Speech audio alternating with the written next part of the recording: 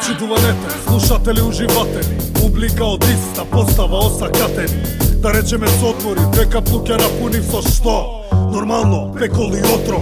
А дали уште се осеќам толку злобно, комно, зависи со кого, кога, како, зошто, нема општо, концизно и точно. Слушај сега Покемон еден кој колку зошто.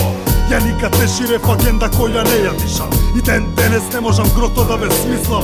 Само ве наведов на понапредна тема, не ви допира до тамо уго глуви се за неа.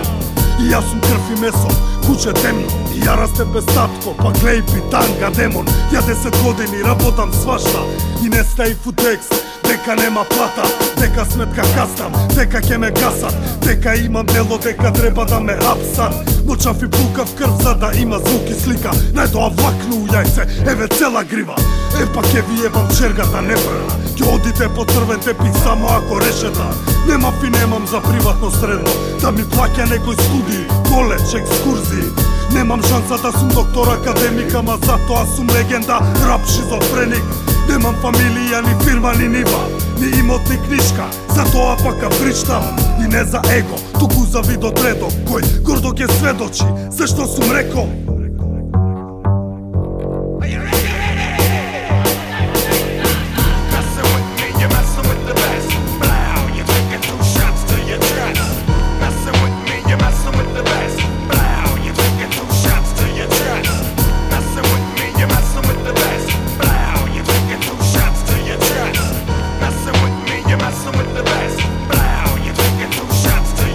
Пола и више ги снема, пола ги изеде ненато, од рап стигнаа до панталони, тие ги кренаа.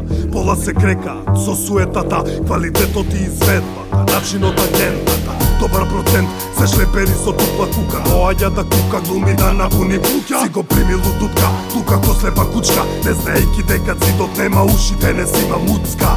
Се плаша да ја прифатат битангата, повеќе поштовање доби во Полска од браќата. Насред Варшава стои графит, нашето знаме на нивниот зид. Лоботомија извршена, екипата воздржана, се прават луди ќе рипнат епизодата. Свенете ја дрогата, одма брат, пошто сезоната вие проколната. Сега сите се гласни, сите се дерат, сметаше агресивниот Ненад. Само еден ме позна, еден се дрзна, мастерот направи картина мрсна. Сите заборавија на коренот, изворот на сите, ДСЦ Бенга Климент. Точно една дека, дам рапови мозоци дам. Нема крај на оваа сага, можда ќе за правда земам сад, ма Чорба джибитанга.